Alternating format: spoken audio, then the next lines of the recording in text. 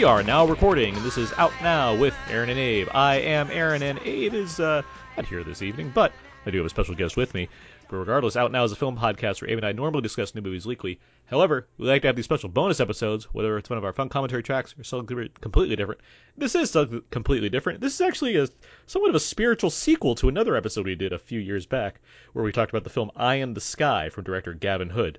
Well, Gavin Hood now has a new film called Official Secrets, based off a true story that we'll get into in just a moment. But just to get to our guest here, joining me tonight, we have from Cal State Fullerton. He's got his eye on this podcast. It's Professor Mike Dillon. Hello. Mike, how are you doing this evening? I'm well. Has it been years since we talked about Eye in the Sky? I mean, what was like 2015? Spring of 16, 15? 2015, yeah. Surely not. No, okay, it probably toured festivals in 15. It was made in 15. Okay, came out in 16. I feel like it's spring 16. Yeah. Yeah, because I didn't even come to Fullerton yet to do that talk until like late 15. So, yeah. Yeah, 2016. Depressing.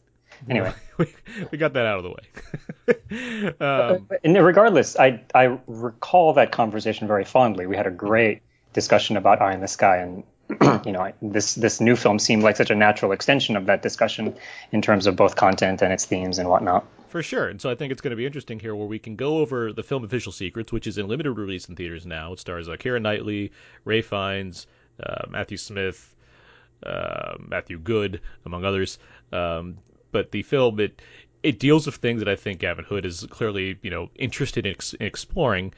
So what I think we can do here tonight is talk about Official Secrets as a film. We can talk about, what it's doing, what we think of the film in general, what have you. And then we can get into Gavin Hood as well, because I do think I find him to be an interesting director in a way that's not too dissimilar for something like Joel Schumacher, for example, where he has like this Wolverine movie in his slate, just like Schumacher has those Batman movies in his slate. But like around that, there are plenty of other movies that kind of speak to who this person is as a director.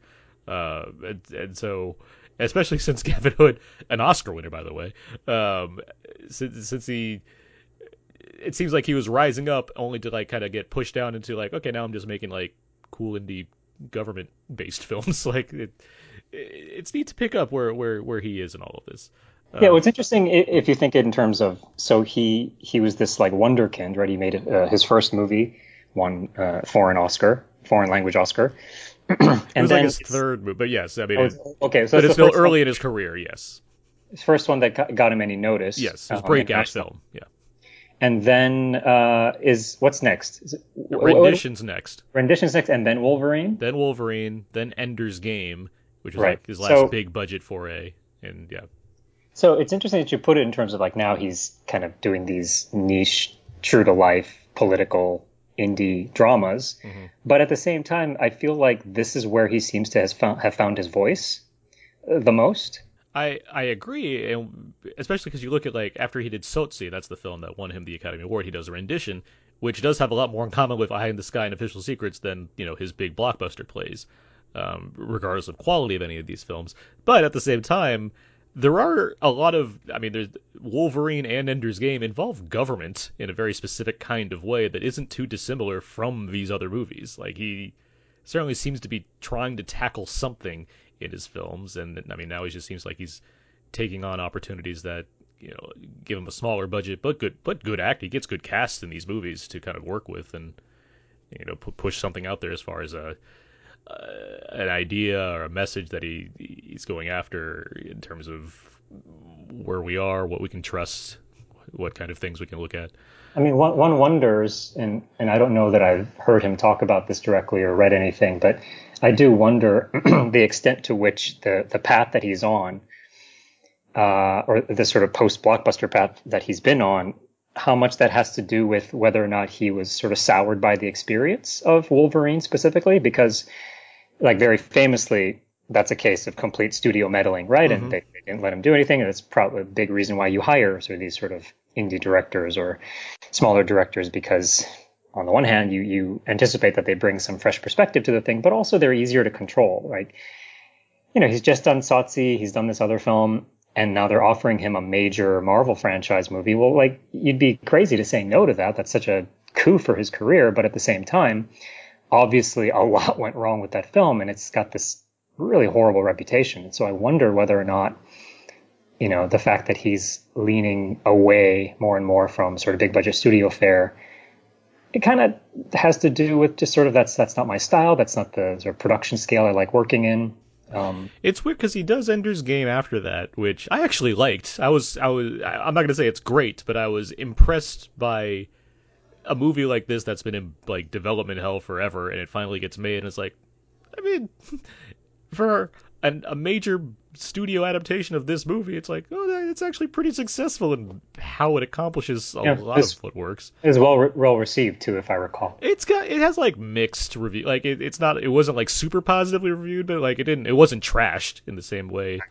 Like it's positive certainly. It's like 61% on Rotten Tomatoes. So yeah, okay, like it cleared that bar. Right. But at the same time, I mean, it's still like $100 million It's budget a at least. that's You a got limp it's a limp thumbs up. it's a limp thumbs up, but like for a movie like that. But I mean, you get like I said, you have Harrison Ford and Kingsley and Viola Davis. Like you have a big cast here. You have a big budget once again, and I don't recall any major drama involving the production of this movie. It seems like he was got through that pretty easily enough, but the movie just didn't make any money, and he's one of the rare. Well, he's African, so he didn't get another chance like many of the white directors that keep getting chances to make more movies. Um, To be clear, he is white African. he's white, he's South African, yes.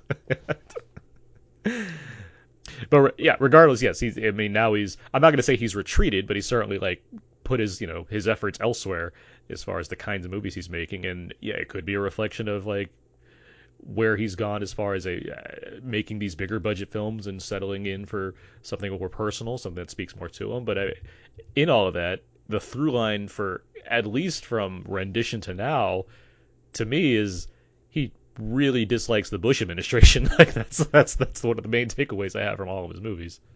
So that's definitely true, and that's kind of the the dominant government villain, that real life villain that you might point to during the era in which he's sort of honing his craft and finding his voice and getting gigs. But I think you can extrapolate a little bit further to that. What seems like a common thread throughout all his work is like a deep distrust of institutions. Sure. Period, right? Yeah. And he views government and intelligence, as you point out, as essentially nefarious actors that are like always like actively obscuring or squashing the stories that need to be told, particularly about the human costs of what they do in the world. Mm-hmm. Right? That seems to be a common thing at whatever budget scale he's working at. Yeah, and you find it with Tsotsi, his Academy Award winning film. That's more at like a micro level, but then you expand it way out with Rendition, where you have a number of different characters. Like all of those films are fairly sprawling at that point, but specifically with Rendition, Eye in the Sky, and Official Secrets, they're films that have like ensemble casts and look at different angles of the same situation and really try to kind of analyze that, pull it apart, and show you, the message he's going after. Yeah, he seems to be doing two things. So one is moving from smaller narratives to grander ones. So Mm-hmm. Tsotsi is a deeply sort of personal story, even though it's set within this like larger urban landscape of is it Johannesburg or is it Cape Town? I believe Johannesburg. it's Johannesburg, yes. Um, but he's gradually taking on a larger canvas, even though I think asking similar questions about the nature of sort of the morality and difficult decision making. But he's more and more doing it against the backdrop of sort of non-abstract, very real world and very topical controversies that we may already have some opinions about. Yeah. So, and this ties into what you mentioned about like specifically the lead up to war with the Bush administration and whatnot. Rendition, extraordinary rendition, which is specifically a policy implemented by the Bush administration. Drone Do you like warfare. Rendition, the film Rendition? Rendition, I'm so on it. I think it's almost a good film. I I need agree. to I watch it. haven't seen it since 2007, but I remember like Roger Ebert gave it like 4 stars, and I'm like, and I saw Tsotsi, and I'm like, well, I love that movie. Let's see what this is, and I'm like, oh, all right, like, you got a lot of people in here, like it's good, but Yeah, it doesn't quite land as far as like giving me something really to chew on. I would allow 3 stars. Yeah, Not that's four, fair. right? I mean, this is the same Ebert who gave Speed 2 Cruise Control 3 stars, right? So I don't often go by his 4 star ratings. No, but it certainly brings attention to it when if he's giving Sure. 4 stars to a movie. Like I I mean, if he's giving 4 stars to Alex Proyas's Knowing, well, I like Dark City. Oh my I God, I that's right. I want to know what's going on with this Knowing movie. Yeah, I Ebert. did not agree with this 4 star rating, but I was certainly more curious And then I think Eye in the Sky might be my favorite of his of his films. stuff. Yeah.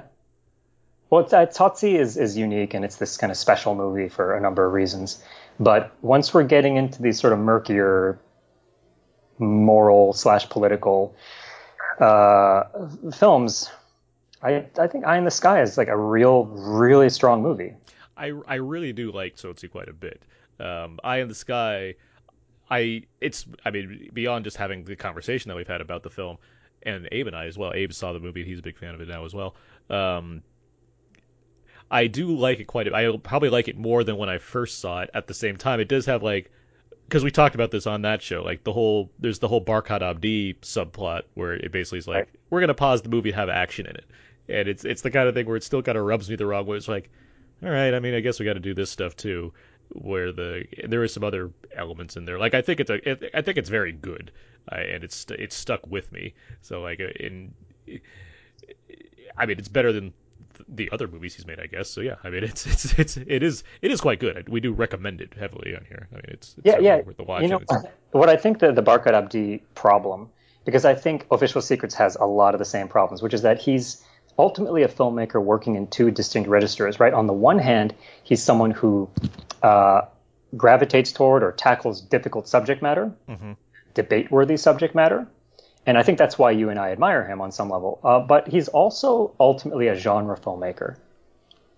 right? And yeah, so no, that's yeah, my biggest complaints about Official Secrets, and they're not massive digs at the movie, but I think where it's weakest is when it's playing into sort of very familiar thriller molds. hmm This that would be the Barkat Abdi subplot. Where it's like, yeah, well, we've got 20 pages where there's no action. We need a phony chase sequence in here just to get the audience back on board. I'm not sure what these concessions really do, other than like they seem like producers' notes. And yeah. so, Official Secrets has beats like that to me felt the weakest links. Well, we should get into it then. We should get into talking about the film. You know, it's funny. I was thinking about this. Late August, early September always has like a random like British government kind of film that comes out, like as if like the export is this is the time period for it to happen. Because I think of something like The Constant Gardener, The Debt, Closed Circuit, Tinker Tailor Soldier Spy, a lot of John le Carre novels actually. Wait, were Um, these all August movies? these are all like late August, Most early Dangerous September Man, that movies. kind of thing. Most Dangerous Man, I think that came out at a different, but I mean it's still a lot of le Carre, but specifically like these movies focused on British spies or British government activity. It's for some reason like that's like this is the popular time of year for that movie to come out. Uh, Oh, Shaw's a British government agent. yeah, so there, You know, a connection I made that I thought was funny was that what I do remember when we were discussing Eye in the Sky, mhm. it came up in conversation. There was another drone themed film in theaters at the same time, and that was London Has Fallen. And Yeah, what's you're right. playing opposite Official Secrets right now? Angel Angel has Has Fallen. fallen. Yeah. Oh, Gerard Butler. Oh man, if Gavin Hood and Gerard Butler made a movie, the That'd world be. the world could explode. That's where I'm at. Gerard Butler's in a recent Scottish film about the disappearance at the lighthouse. What's that called? The Vanishing, The something like that. Vanishing. Yeah, Pretty solid. I'll take your word for it. It's pretty solid B Does he thriller. get to be Scottish? He gets to be Scottish Well, for a that's change. a win. That's why it Well, won right actually, there. he's always Scottish anyway. Well, So he generally is, but but when he's actually playing Scottish, that's when yeah, he really no, succeeds. when he's actually playing Scottish, it actually sounds like a fake accent. And I'm just like, wait a minute, that's not what you really sound like. I mean, I got nothing against Gerard Butler. It can't be easy having peaked at 300. Yeah, we've talked about this a lot recently with Angel Has Fallen as far as Gerard Butler, so I don't need to get back into it. Yeah, his house burned down. So Yeah, well, all right, let's talk about Official Secrets. Catherine Gunn.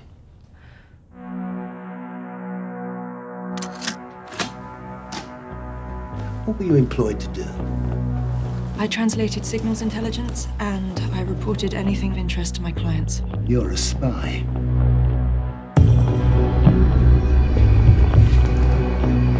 Did you get this email? The Americans want us to help them get a UN resolution for war. So, you work for the British government? No. No? This proposed war is historically unpopular. I work for the British people. I do not gather intelligence so that the government can lie to the British people. Okay, that should have been some of that should have been some of the trailer for Official Secrets. I'll just read a brief description here. This is the true story of a British whistleblower who leaked information to the press about an illegal NSA spy operation designed to push the UN Security Council into sanctioning the 2003 invasion of Iraq. As I mentioned, the film stars Keira Knightley. She plays Katharine Gunn. This is based off a true story, as I already mentioned. And it also stars Matt Smith, Matthew Good, Rhys Ifans, Ray Fiennes, Tasman Grieg, among other very recognizable British character actors. I guess right away, obviously you have an interest in this just because of the what we've already mentioned or whatnot. But overall, did you like this movie, Mike? I did. Don't know if I loved it. It's somewhere in between Rendition and Eye in the Sky. Mm-hmm. I'm leaning more toward Rendition, I would say. I've talked to some people who have seen it, some on my recommendation, and they say they found it kind of dull. And I did not find it dull, but it definitely has stretches that feel familiar. It's not a particularly adventurous movie. For sure, it fits with these kinds of movies as far as like involving British government and courthouse drama type scenarios. Like there's a lot that doesn't scream like you need to see this in the theater right away, but it does have what I think is a compelling story being told. I should note that it's based off a book, The Spy Who Tried to Stop a War by Marcia and Thomas Mitchell, which obviously adapts the true story. I do also think the film is good. Not great, but good. And I think a lot of that comes from the performances that we get to, the main performances that we get to see. But I mean, you mentioned earlier, like Hood tends to try to do like a couple different things in his films, and the film has, especially in incorporating genre here, it seems like it's mixing together the main, like the Katharine Gunn story along with this kind of journalist angle, as if it's trying to be like Spotlight, while at the same time being like a John Grisham legal thriller, using real world politics as like the main elements here. And I don't know what would make it necessarily sing stronger. You mentioned that there's like some familiar elements in the plotting to kind of give it a more, not necessarily generic, but sort of, I don't know, action, thrillery kind of feel in the midst of what's taking place. But it's combining these stories well enough to work. But yeah, it never quite kind of lifted off into like upper echelon territory. And I wonder, part of it is, the main character, such as there is one, is the Katharine Gunn character that's played by Keira Knightley. Her performance is pretty great. She's good in it. Everybody's delivering good performances. And it follows her. She's a kind of low-level intelligence officer who receives this memo, a real-life memo that I don't even know how to describe it in a really pithy way, but it is an American intelligence memo recruiting British intelligence officers to spy on foreign diplomats for the purposes of securing a UN resolution to go to the Iraq War. Okay. And then she leaks it, and then it moves into all these different entities, right? So the journalists who have to sort of vet and verify the leak before they publish it, and then the sort of legal battle that follows once she comes out and admits that she's the one who did it. And so you have these very solid character actors who come in and play these different roles. And so what I found interesting is that one way to look at it is possibly is that the through line in the film isn't Katharine Gunn so much.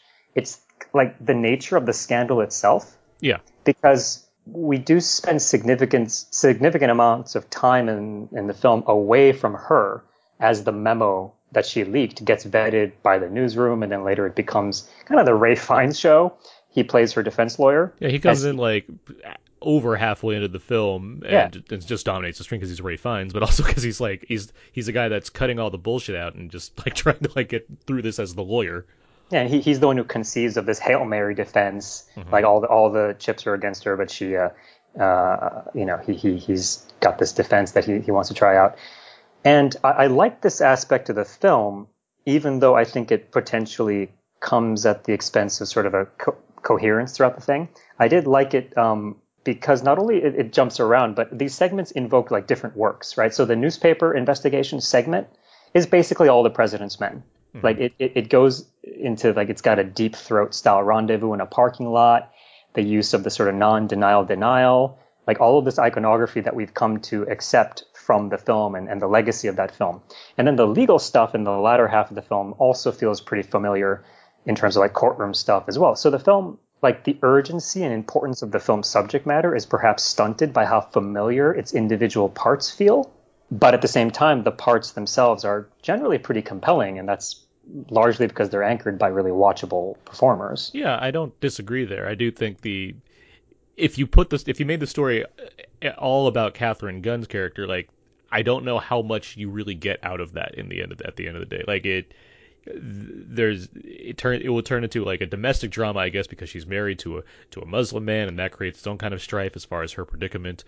And you can work with that as well as you can, but yeah, there is more interest to be found in the action she takes and what's going on from there. So you get other perspectives, you get other actors involved, and it all helps to inform the kind of the central messaging going on as well. But in terms of giving you something unique in terms of this presentation, like I did admire that. I admire that more than I liked how it was ultimately handled, which might Yeah, it might either come down to the kind of the limits of Gavin Hood's abilities, or just, I mean, the nature of the screenplay perhaps, or just that the story only lends itself to so much that you can kind of do to make it as compelling as you can. Yeah, that's really well put. And I think I don't necessarily associate Gavin Hood as with sort of storytelling that kind of overtly deals with gender politics and things like that. Like Eye in the Sky, you've got Helen Mirren, who plays the sort of the most hawkish of the military commanders, and so there's some gender play there. But this is the film that felt most like a very gendered story, because this question of, you know, how much focus do you really give on Catherine Gunn? Do you want to focus on her sort of domestic troubles and the consequences that she personally deals with, or do you want to broaden it out to all the legal spheres and media spheres that she has to interact with as a consequence of her decision? And like, I don't know the first thing about the real Catherine Gunn beyond what's presented in the film, which, to be clear, her story is a story of real remarkable courage. But it strikes me as interesting that with very few exceptions, she's the sole female anchor to a story that's otherwise populated by men.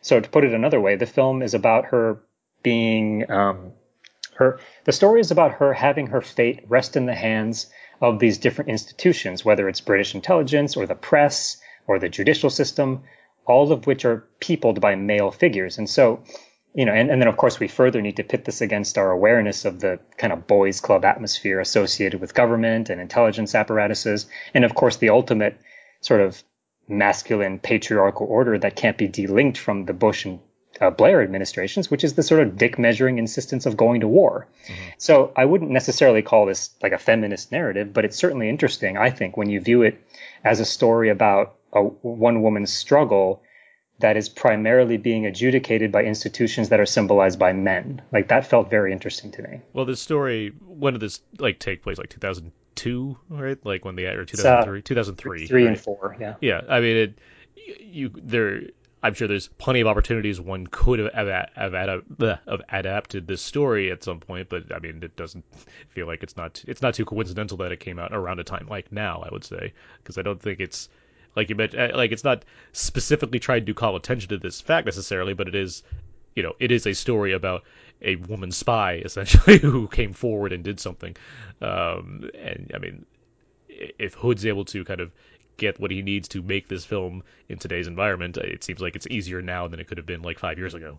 Although it's interesting since you brought up like Jean Le Carré, because Le Carré is doing like the anti-James Bond stuff, mm-hmm. right? James Bond, he's dismantling everything about it, right. And so it like cold and calculated. Yeah, George Smiley is like the anti-James Bond, and so like Catherine Gunn as a spy is, I guess, the anti-Atomic Blonde or something like that, maybe.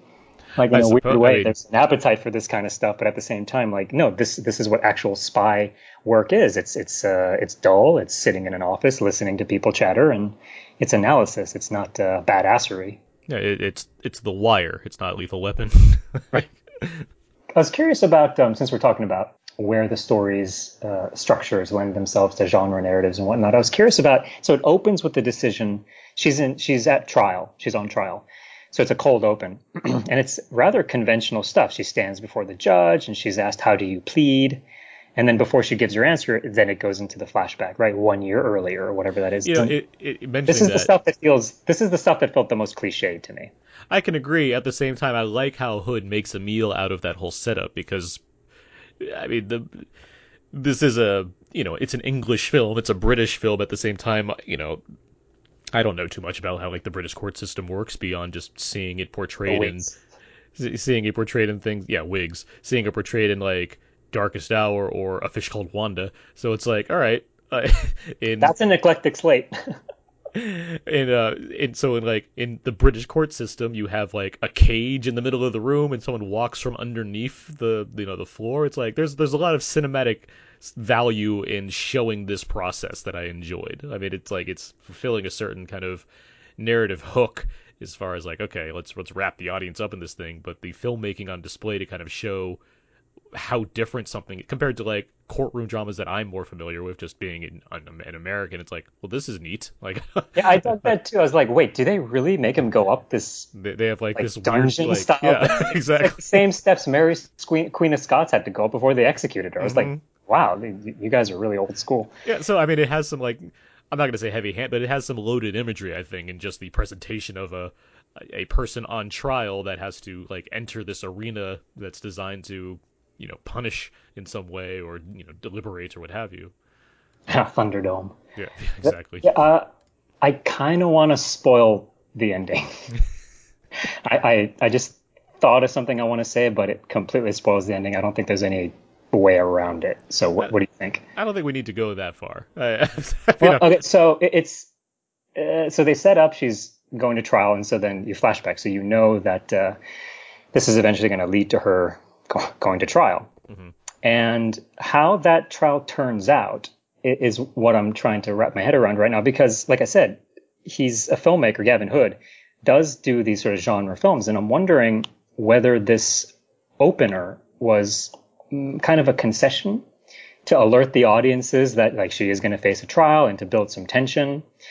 In which case, I don't like it because I don't think the film needs these gimmicks. But I think there's also another reading, which is that based on what happens at the end, he's kind of doing it to subvert our expectations. I mean, If you catch my meaning. I do, and I mean, I don't disagree as far as that last, the latter part of what you just said. At the same time, he is making a movie. Like, I mean, for something like this, that I'm not gonna say it's dry, but it does lack a certain kind of oomph if you present it all as is. I do think that's a good hook to get you into it. I don't find the kind of familiarness of what we're seeing to be some kind of flaw in the filmmaking, especially in the opening like couple minutes of this thing, because it's just it is a way to grab you.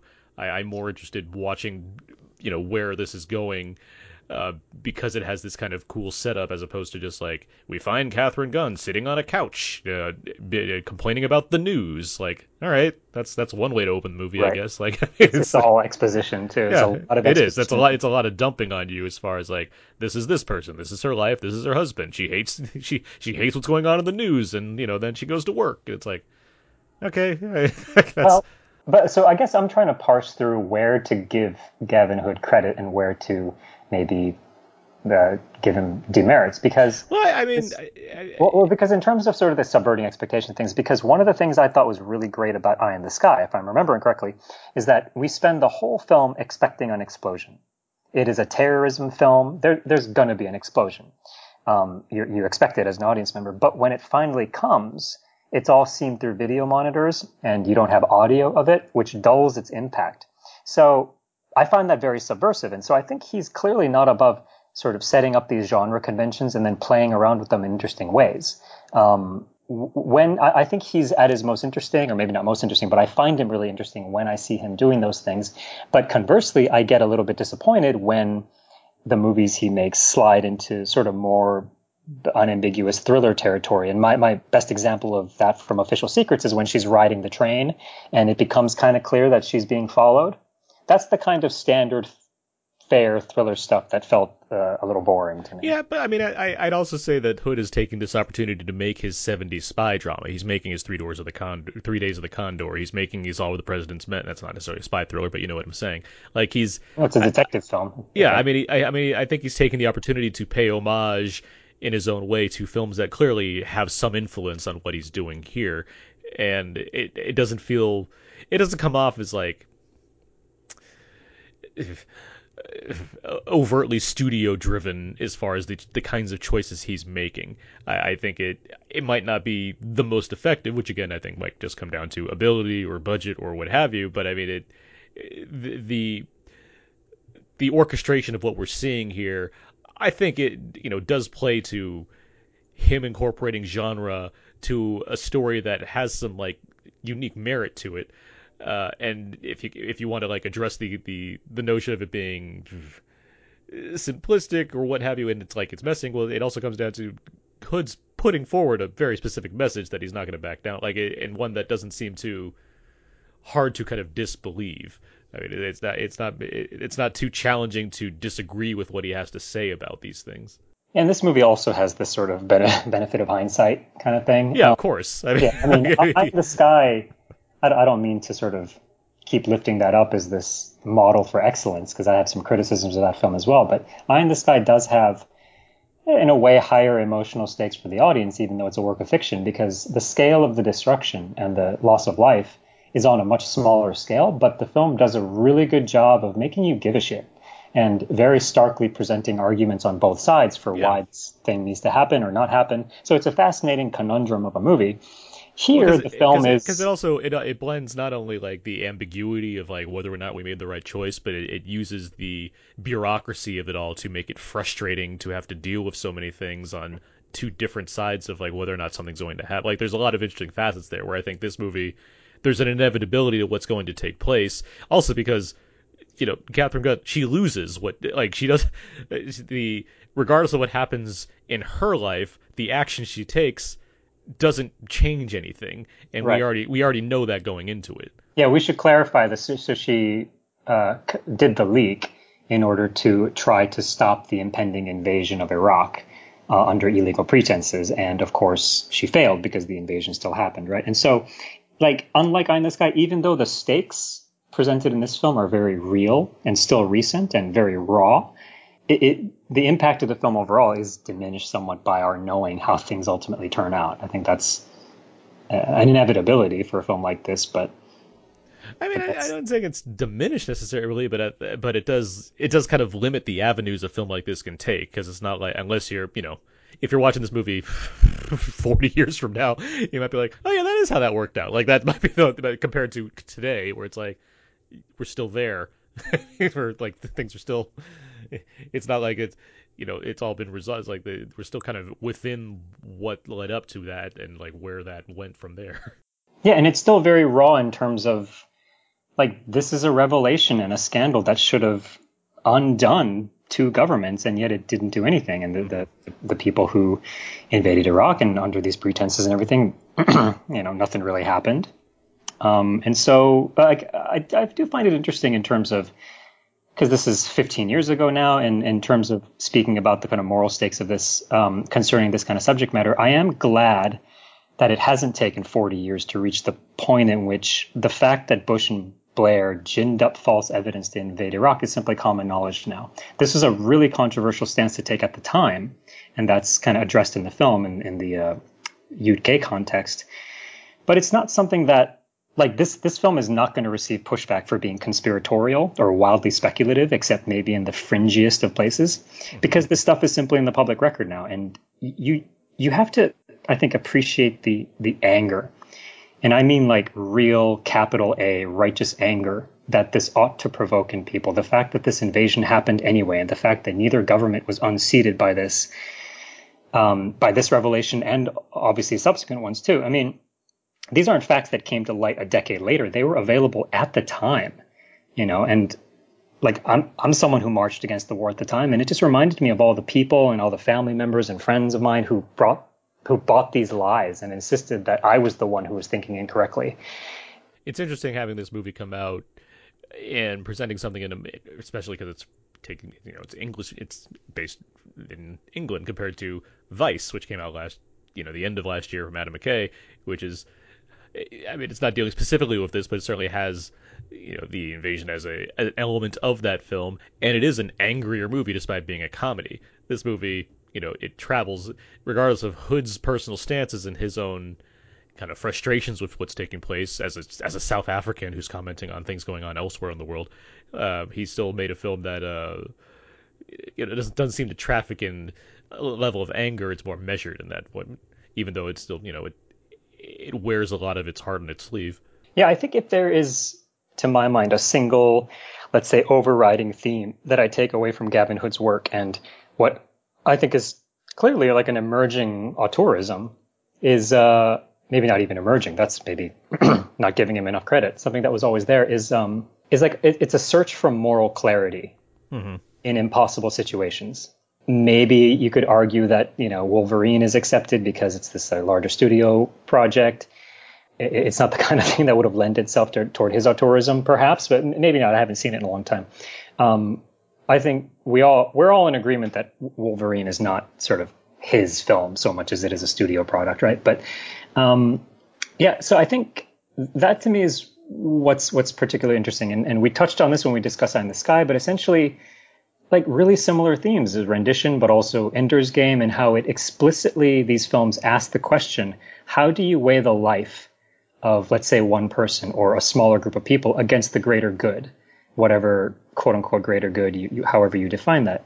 And what do you do when the forces telling you this turn out to, be withholding a lot more than you expected originally? Yeah, so I mean, even this film, even though unlike the other ones, it is based on real events that we know the outcomes to, and hence maybe it's not as, I guess, suspenseful for that reason. It does feel like a natural continuation of these let's call them thematic preoccupations, because it is about a woman who makes an extraordinary decision to risk everything for a perceived greater good. And it's, by the way, explicitly stated that she's motivated by a desire to save lives, which includes Iraqi lives. So here the greater good is sort of a plainly moral one, because it shows that she intervenes not on behalf of like British citizens or any specific idea of like nationhood, but for any and all who would be impacted by her not taking action. And I actually think, to me, that's like a slight correction to where I had a big problem with Eye in the Sky, because I think a misstep it took, and I think I mentioned this during our conversation back then, is that there's a little girl who is at risk of becoming collateral damage in a drone strike, and they take pains to establish that her father is actually like a closet moderate Muslim, and he secretly desires getting her an education. And spoiler, the girl dies, and the death of the little girl strongly implies that the father is now more likely to become radicalized against the West and against the U.S., even though he previously might have represented a moderate figure that would stand apart from the more extreme sectors of the religion. So, in effect, the film presents the tragedy of the little girl as being compounded by the fact that the U.S. attacked the quote-unquote wrong people. The reason I have a problem with this is because it suggests that some little girls' lives are more precious than others. Like the death of the child whose parents were not sympathetic to the West would somehow be less tragic or less grievable. I mean, that becomes the inherent problem with incorporating that story to begin with, because you can see what Hood's trying to do as far as, make, in the midst of a macro event taking place where there's all kinds of people on different ends of different phones discussing the blast radius and what have you. He's also trying to insert something that seems inherently personal and much smaller, and something you can find relatable, but you also have to present like why that's relatable, and so you get like some aspects of who this little girl is, who her father is, or what have you. Right. And you're trying to do that within this build this narrative that's been building up. And, but the kind of political conceits that come with that particular presentation. So you have to make certain choices that inform who this is, and that means it's limiting. Yeah, it gave me a little bit of an itch, that one. But I think where that I had some reservations about, I feel Official Secrets feels a little bit more clear-headed in that regard, because Katharine Gunn is out to stop a war in all of its destructive consequences without any regard to what ideological symbolism can be drawn from the civilians involved in the subsequent destruction, right? So that feels like a ultimately more of a moral decision than sort of playing these representational three-dimensional chess about like what kinds of people are worth what kind of collateral damage, and like how do you sort of stack one type of life against another. This movie isn't really concerned with that, or doesn't fall into those traps. Well, for sure, because it just gives basically as you said, a morally sound person, and someone that's just an average person that happens to be working in a position some level of power, and is the kind of person that goes home at night and yells at the news. It gives them the option of like, well, what if I did this? And it has as we mentioned, it has the benefit of being a story that actually happened. So it's interesting in that manner. I think it's able to kind of take that and extrapolate off it to give us a bigger stories. So we've talked a lot about like the Catherine Gunn incident. What did you think of the journalist side of things involving like the Matthew Good and Matt Smith characters, what have you, and Reese Ifans? I thought, that trio of actors was some of the most watchable, compelling stuff, and that's not necessarily because the importance in the film or the story is weighted toward that segment of the story, but just you've got three terrific actors just doing good work. And I thought, and I'm already partial to films like Spotlight and All the President's Men. I like newsroom investigative stuff. It's just there's something about like the kind of the tension that comes from like whether or not we can type this thing in time, if we can get approval, if we can get all this and that. Like that's a kind of genre of film that's clearly been around for a while at this point, but also just. I love a good newspaper, sort of like Deadline, and seeing a newsroom at work. There's always something kind of dynamic and fun about that. Maybe it's because it's a world I'm less familiar with, so it's just exotic to me. But also, like just trying to track people down on phones and doing what is essentially detective work. Mm-hmm. I just find just fun and interesting, and you're watching intelligent people piece together clues, and it calls to like classic Hollywood genres. I think that which are universally appealing. There's a screwball element to it. There's a noir element to it, and I think those are things that they don't become bad over time. It's always going to be fun to watch people pitter patter in crackerjack dialogue, like back and forth. Yeah. It's definitely like a great sort of playing ground for not just actors to I don't want to say ham it up, but actors to really have fun with their characters, but also to get these really stark, interesting archetypes, right? You've got this sort of cantankerous editor, and you've got like the sort of rogue journalist who's just a little bit unhinged, but doesn't mean he's wrong, and that's the guy in America. And yeah, just it's a great sort of setting to have personalities bounce off each other. This is, I guess, you're referring to the screwball elements of it. Mm-hmm. And so just I love a good newsroom dynamic, whether it's season 5 of The Wire or whatever. It's just kind of very watchable and fun. But then again, I also love a good legal drama, whether it's The Verdict or whatever. And so the Ralph Fiennes stuff works as well. Actually, it's the Catherine Gunn stuff that I don't like. That's the stuff that, that's the glue that holds the movie together. And it's the stuff that, I would go back and watch another movie focused solely on the newsroom. I would go back and watch an entirely different spin-off movie on the Ralph Fiennes lawyer. Catherine Gunn? I don't know. I was into it as far as, I mean, in the kind of the thriller area that it presents. Like once again, like after she takes the action, you have the whole like now we have to find out who actually did this, and so like the tension that it tries to build there, like that's fun stuff. So big respect to the real Catherine Gunn, like big respect to whistleblowers in general. Salute your bravery. That being said, I think the weakest character is the husband, who, as you mentioned, is a Muslim refugee.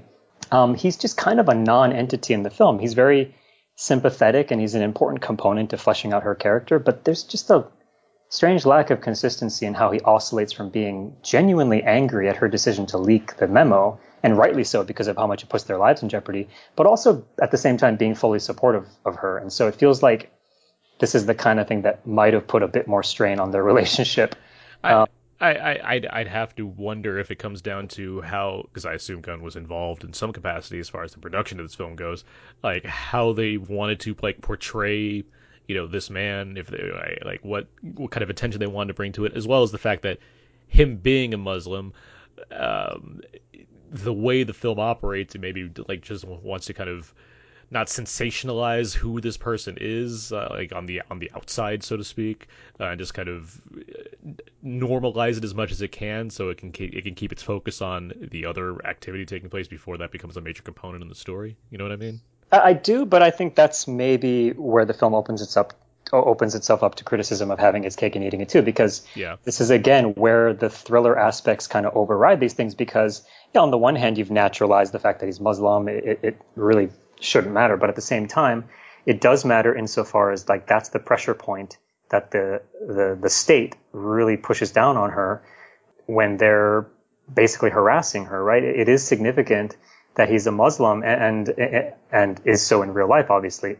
So the film, I'm sure, isn't misrepresenting stuff. But also, it needs stakes. Like that's the other exactly component as well. I mean, and that's something you can actually look at as opposed to like something existential. Like she might get sentenced to some kind of time in some place somewhere. You have like you could actually lose your husband over this. Like, well, so the key sequence in the film that really plays on not the fact that he is the sort of hapless husband of this intelligence officer who perhaps naively, perhaps recklessly did this thing. It's the fact that he is a specifically Muslim immigrant, or refugee rather. The sequence is when law enforcement rounds him up for deportation, and there's this extended sequence in which she has to track him down before he's forcibly put on a plane. Now, apparently this really did happen, but because the film is a thriller, it only manages to frame this like really horrifying episode. I mean, this is essentially a man being abducted by the state, right? This is a horrifying thing. But in the context of the film, it's presented as yet another iteration of government antagonism and demonstration of the stakes of what she's going through, which is totally in line with what the film is about, but it at the same time doesn't end up offering any insight into the strain this places on their personal lives, right? So what this does to their relationship is sort of an area in which I found the drama lacking. Sure, and I mean, that comes down to this movie's it's just over 150 minutes with credits. I mean, how much do we need to see of that as far as keeping things moving and keeping things interesting? And that might not necessarily be fair, but at the same time, I can understand why you kind of withhold from doing more with that aspect if you're going to tell a story that's about more than just Catherine Gunn.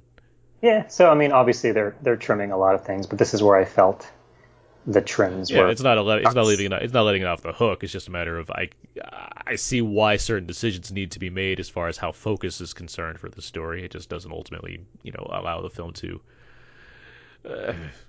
do the best it was trying to accomplish. I don't like to wonder if everything that could be like a miniseries and suddenly it's better, but something like this does remind me of things, something like State of Play, the British miniseries, not the film. Where you have multiple episodes to tackle something. That wasn't a true story. That was just like a well written thing. You could do something like that with this here, but I'm not going to criticize a film for not being something that it's not. I mean, this is the movie that we got. Oh, now I want to rewatch State of Play. That's a good series. The show, not the show. Program, Who's it? What, McAvoy and McAvoy and is Mirren in it, or is she in the movie? Helen Mirren's in the movie. Yeah. Is it Bill Nighy is the editor? Yeah, Bill Nighy's the editor. Yeah. There we go. Yeah. Love a good journalism movie. Journalism thriller, rather. Kelly MacDonald, Polly Walker. Sure. Yeah. David Morrissey. Okay. So where do you stand on the sort of the subgenres at play in this film? Since you asked me. I do. When it gets to the journalism, mainly because I knew very little about this movie going in, and I mean, you even brought it up to me, and I was like, oh, it's just the new British movie that comes out at the end of August, and I'm like, oh, it's Gavin Hood's new movie. Like, all right, I'm into this, and then like, oh, the cast is pretty strong here. Good, okay, let's see where this goes. So like going into it, I had an idea of what it was, and but I didn't realize it was going to have like this kind of multiple plotline element thing going. I thought it was like, okay, so we're focused on this Catherine Gunn character. Then it jumps to the whole journalism plot. I'm like, oh, all right, I'm into this as well. And I ended up becoming more into this because I can follow that, and that's just like we mentioned, that kind of filmmaking, that kind of genre work in that area. Like that's inherently more quote unquote fun to kind of follow along with. So I enjoyed that quite a bit. But then I'm like, I realize it is building to some kind of like legal drama situation. And especially given the opening, especially, so I'm like, okay, what's that going to be? And then Ray Fiennes shows up. So like, there's a lot of like good stuff to be had as far as like jumping around in different areas here. I can understand that being perhaps jarring or just frankly not as interesting to certain people, but I do think it is. It gets a lot of mileage out of not only focusing on Catherine Gunn, but having this, having the story of a bunch of news editors in a room, or having Ray Fiennes, having secret meetings with other lawyers or what have you, and discussing like what their plan is. Yeah, I mean, it's like I think I would accept the criticism that the film like doesn't quite add up to the sum of its parts, or like whatever that phrase is, because like this sort of hopping around, not just sort of hopping around different characters and different investigations and whatnot, but also weirdly different genres as well. It lends itself toward the criticism that the film is maybe lacking in focus or lacking in sort of forward momentum a little bit. That being said, the individual parts are all pretty great, and so it remains an eminently watchable movie, even if it's not a fully coherent one. And I think it's also worth noting that the performances are all great. Yeah. Some of them from known actors from whom you expect good performances, like a Ralph Fiennes. But like it also, I think, deserves credit for the great job it does with smaller roles. These are actors who I didn't recognize, but they really picked out some good character actors to play the sort of middle-aged, intimidating faces of the state. So like there's a Scotland Yard inspector who harasses Catherine Gunn. Yeah. There's like an intelligence bureaucrat who interrogates the staff after the leak, and they're trying to And they have like the perfect attitudes for all these roles and everything. And I'm sure I've seen them in other like probably British TV series or what have you. But they certainly, yes, there's a lot of just good work done in like picking the right faces that you like. Yeah. You don't need backstory on these guys to get exactly what you're going for with this. Right. Now, you could argue, obviously, that they're completely one note because they're there to do one. They're there to perform one task. Yeah, that's their story, purpose. but, So like, yeah. But they're all super menacing, and the performances are all like really meaty, right? And so it's just it's a great movie to just watch people perform, all the right down to the smallest like single scene actors. So credit there. And Keira Knightley's great. Keira Knightley, I think I waver on, but like she can give a good performance. There's no question. It's what I notice in her before. She tends to choose, non-contemporary roles. It's very rare that you see her in a contemporary movie, and that's been not like a Pride and Prejudice type thing. Yeah, I mean, but just in a lot of period historical dramas in general, which generally comes down to the nature of the roles that she's given. Because the one I can think of offhand that's set now is that Jack Ryan movie where she plays damsel in distress. So it's like. I get it. I get why you choose other kinds of roles more often than not. And here, yeah, she's doing the same thing again, set in 2003, and yeah, she makes the most out of it. Like it's not a flashy role, but there's enough for her to work with to convey the kind of type of person that would have to go through this whole experience or what have you. There's a lot of different like things to do in this area. Okay, I just realize you're right. I can't think of a single non-Jack Ryan movie in which she plays in a contemporary setting. The Jacket with Adrian Brody, which is a good film. Bend to Like Beckham, I guess. Like. Yeah, but that's a while back though. Like since she's been a big star, I can't. It's all fantasy stuff like Nutcracker. Yeah. Or period stuff. Domino. There you go. Any other final thoughts on Official Secrets? No, I think we covered it, and I'm still pretty big on this movie. I think there's interesting territory to kind of get into on this, and for a movie that's going to have very little impact at the box office, I hope that we've made the case that you should go find this movie because it's worth your time, and it's worth your time. It's worth supporting this kind of indie cinema anyway.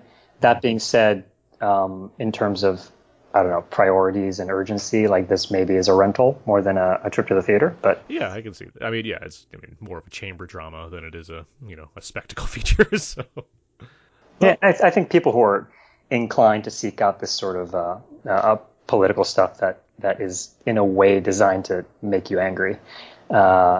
People like that don't really need much convincing to seek this stuff out anyway. I think they just end up relieved that the movie's actually pretty good regardless. At the same time, what makes this better than a movie like Vice, for example, is that it's not about back padding. Like the actions that you see this person take, it doesn't need to go over the top and being like, see how right she was and how great this is and everything. It's more of like, here's the story, presenting it as it is, and it'll have an outcome that'll be somewhat frustrating but also somewhat inspiring. Right, and Vice is also kind of preoccupied with sort of taking this really complicated and, as presented in the film, this villainous figure of history and putting it through this prism of comedy, satire, commentary, and to varying degrees of success, as I think people responded to it in a polarized way. This movie is a lot more sort of plain, it's not documentary-like, but it is sort of a It's a docudrama docudrama. of Yeah, what happened and how it all played out, right? for And sure. from what I understand, it's all very, with the exception of the natural sort of eclipses in the story and condensation that you have to do for a narrative film. It's apparently very accurate to what really happened. So, With all that said, Mike, thank you very much for joining me to discuss Official Secrets. I think we yeah, man. got a lot out of this. See you at the next Hood Yeah, extravaganza. exactly. When Hood signs on for a new joint, we'll be eagerly awaiting what that's going to be. We should Uh, come up with like a groupie nickname, like Beliebers, yeah, Hood Rats. Hood Rats. There we go. Start something. Hood Start a Rats. Facebook. We'll start a Facebook. Start the group. All right. Well, you never have anything to plug, right? I don't. Okay. You know where you can find the show. There's a bonus episode, but you can find our show, and you can find our Facebook page and Twitter and all that. You can find all the other episodes on iTunes and Audio Boom and Spotify and whatnot. Let's see. Yeah, Mike, thanks once again for joining me for this episode.